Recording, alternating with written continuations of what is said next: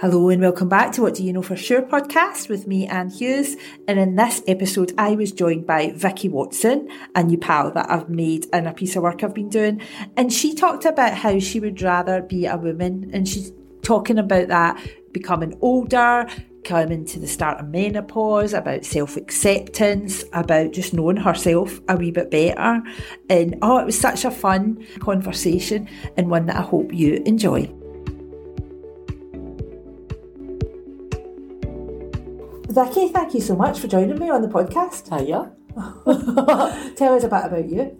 I'm Vicki. I'm a 50-year-old woman, mother of 3, married. I'm a photographer. I'm a DJ. Still haven't quite let go of that side of my childishness. I'm quite, I like to go out and play out some techno, and I'm a fundraiser. Yep. So I do quite a lot. Got my hat in a few different rings. You certainly have. I'm quite busy, but that's the way I like it. Otherwise, I tend to crumble into dust. So it's a delight that we are recording this podcast in person, because usually they're done online. And I've been telling you about my podcast the last few months. Yeah. And you said to me literally 20 minutes ago, I know what I know for sure, Anne. So tell me, Vicki, what do you know for sure? I know that I'd rather be a woman than a man. All right, I'm totally 100% with you. But how do you know that? Well, I think that it was rumbling around my head, thinking it's something about being a woman and da-da-da. And I think I've never had the inclination ever to want to be a man. Even though I know that in certain areas they have sort of like privilege. They get, there's a patriarchy, we all know that. Life can be a bit more simple for them, etc. But I would still rather go through the bad design of being a woman with my periods, hormones, getting pregnant. Luckily, I was able to having babies, which hurts like fuck, a really bad design. And then the menopause, which I'm now entering into, which is the last punch in the tits, really, of being a woman.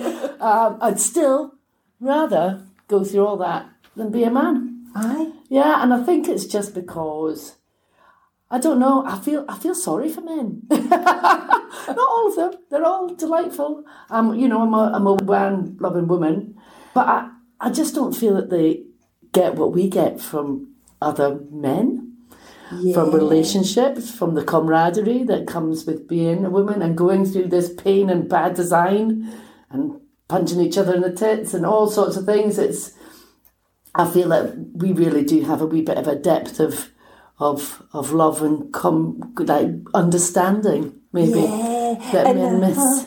And I know you're like me and like spending time with your mum and pals. I know you were recently away on holiday with them and stuff, and that's always my preference, is to spend time with women. Definitely. It's always my preference. What I find interesting about what you say about the camaraderie and how women are treated, a way back, I don't know what number of the podcast it was, but I remember having Robin on the podcast, who's a trans woman, and she noticed that when she appeared as a man in the world, even people who knew her, who were related to her, actually, when she was now Robin and living in that, people thought she was a wee bit more stupid.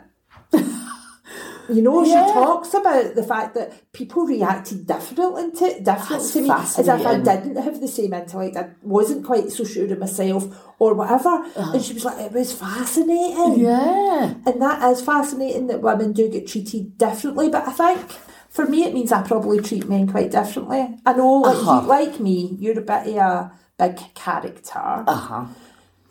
I sometimes think my character just scares men, so I just think, you're just a wee scared boy, sit down, you'll be fine. And I go on with myself. Yeah, maybe that's true. Maybe I do terrify men a bit. But there's always, I think, even when I was a tomboy, when I was younger, girls seemed a bit more, fractious, relationships, da-da-da. But as I matured and I came into the world and realised that it's weighted a wee bit against women, that's when I started to appreciate other women. I think I was a bit like, this is, sisters, da-da-da-da. Yeah, I think, I mean, I love a man's. Mans are lovely. And they can be sensitive, wonderful, especially we boys. I'm surprised. We boys seem to have more sensitivity than we girls. We girls are a bit sort of more like, fuck that, I'm not, I don't want to... It's almost like they have a premonition of what they're going to have to go through in the future. It's like, whereas we boys like to play with other little kids and stuff. I don't know, there's a sensitivity and a beauty there. But yeah, I feel sorry for men. I think that maybe there's something there that we never...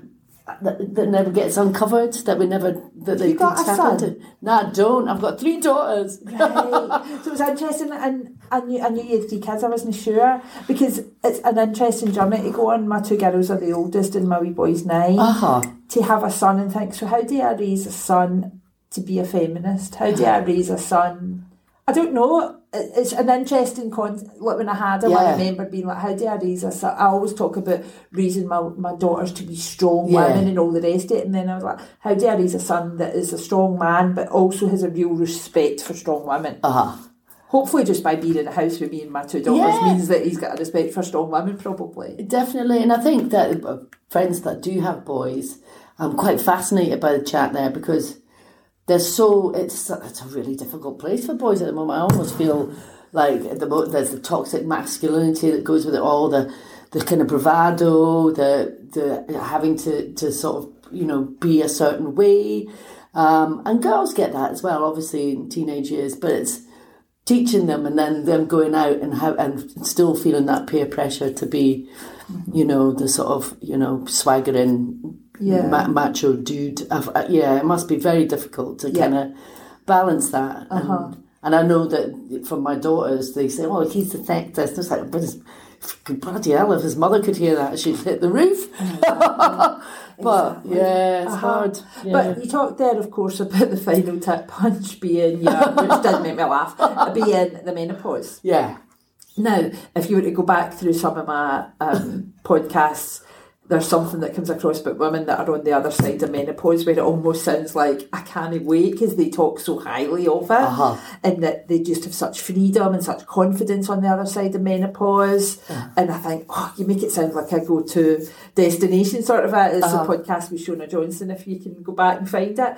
So how are you feeling about this part of womanhood then, about being a woman and where you are and when it'll be over and who you'll be? I don't know. So I'm actually doing a project, because I'm a photography project, about this kind of thing called Sea Change. And I'm fascinated because I don't know how I feel about it. And I keep talking to other women as a part of the camaraderie as well, that are going through the same thing as me. And it just strikes me, it's just such a personal journey. It's a complete, everyone's individual. For me, it kind of hit me at the beginning of the lockdown and COVID and everything like that, and the anxiety that I felt, and I've suffered from anxiety all my life, and so that's how I kind of was like, this is almost physical, and then I started reading more about it, and I felt quite angry at first. I'm looking forward to getting over to the other side, the final hump or whatever, but there's loads of things involved with that as well. It's like, with menopause, you're losing hormones, you lose elasticity, you lose that kind of, young looking, you basically, as they like to say, we're in decline. I'm declining.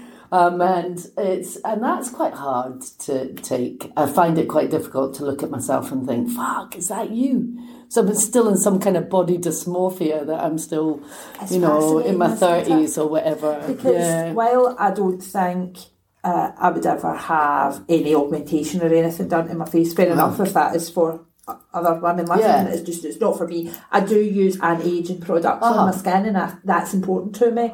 But I also have this real notion that my mum died when she was 48, so she never got to see her face old. Yeah. And I always sort of think, how exciting that I get to see what my face old looks like. And I wonder sometimes, why did society set us up to not want to see what that looks like?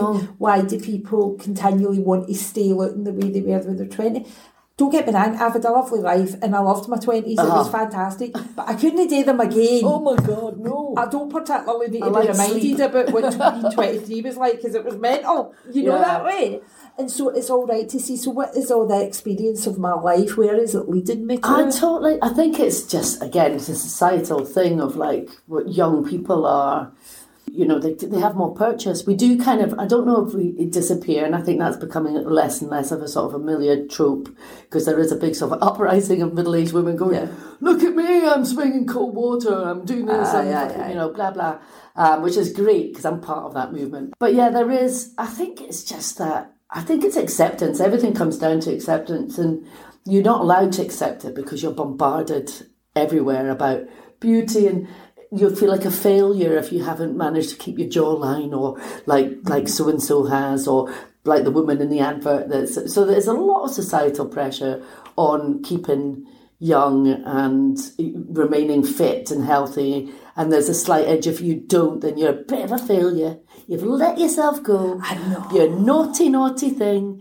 Did you enjoy that pie? Because I'm judging you. That kind of thing. That thing about food, I find, you know, I carry the holiday pounds, and I find I love cake, right? Yeah. Actually, my favourite food, right? Mm-hmm. And then when people talk about how they only, you know, I don't know, nuts or whatever, and I'm like, I would rather live to 70 and have eaten a lot of cake than living to 72 and not with any cake at all. And that is a choice, that is a proactive choice that I am making. Yeah, I think my life will be better. Yeah, I think I'm coming round to that now, because I've read all these diets. You can do keto, which is life is not worth living because I won't be able to eat crisps. What the fuck? And, you know, calorie counting. Fuck, no, I can't do that every time I shove something in my mouth. So it is becoming a bit of a acceptance. Accept the fact that you are, you know, 2 stone heavier than you were in your 20s. But that's natural. That's the way it's supposed to be. Right. That's okay. Because you witness women, don't you, really, like, berate themselves? Oh. Because I could no longer fit into my wedding dress. Who would want it? I know. It's a bit weird if you were wearing a wedding dress at your age when you've been married for 20 years anyway, so why do you need to fit into it? Yeah. And why am I punishing myself because I don't look like fucking Nicole Kidman, who's just turned 50 and looks like some kind of, I don't know, weird alien. I want to look like a weird alien. But, so yeah, it's acceptance, all that kind of thing. And I think also, I don't know, it's just getting used to the fact that you're just getting older, slipping into, you know, like a different era. I think it's that, a bit of resistance to that as well. Tell me before we finish up, you talked about your photography project you're doing around this. Where can people look at that or get involved in it? Well, at the moment, I am just getting my bank of people, and I'd love for people to get involved. So I'm on Instagram as Vicki_Watson Photography, and that's Vicki with a VICKI. And I'm also on Facebook with Vicki Watson Photography, and you can message me at any point and find me on those 2 platforms. It's about celebration as well, and it's about celebration of what, you know, where we are now, and the camaraderie and the joyfulness that comes with no longer caring. I had a lovely meeting with a lady the other day, and I was saying, wasn't it? Do you not think it's lovely when you get a bit older to this stage in life? There's no competition, that kind of competition between women. It does, and it kind of goes. And she said, you know, I've never had such good friends as I do now my entire life because of that edginess. I've never really settled in with a group of girls. And she said, now I've got you and all the girls I go swimming with. And she said, it makes me really happy. So there's loads of joyous parts to it as well. So wonderful. I think it's celebration. Ultimately, yeah. Thank you so much for joining me on the podcast, Okay, Vicki. I've enjoyed that. When's my next one?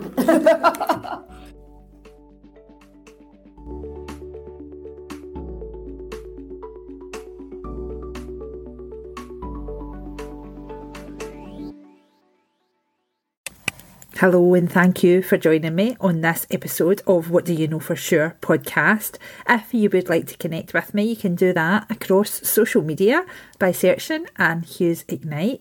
If I referred to my radio show and the podcast, you can catch those on my Mixcloud. Again, just searching Anne Hughes Ignite. And if you or anybody you know want to answer this question with me, please do get in touch. Just go onto my website, annehughesignite.co.uk, and fill in the contact page at the bottom, and I'll be delighted to have this conversation with you too.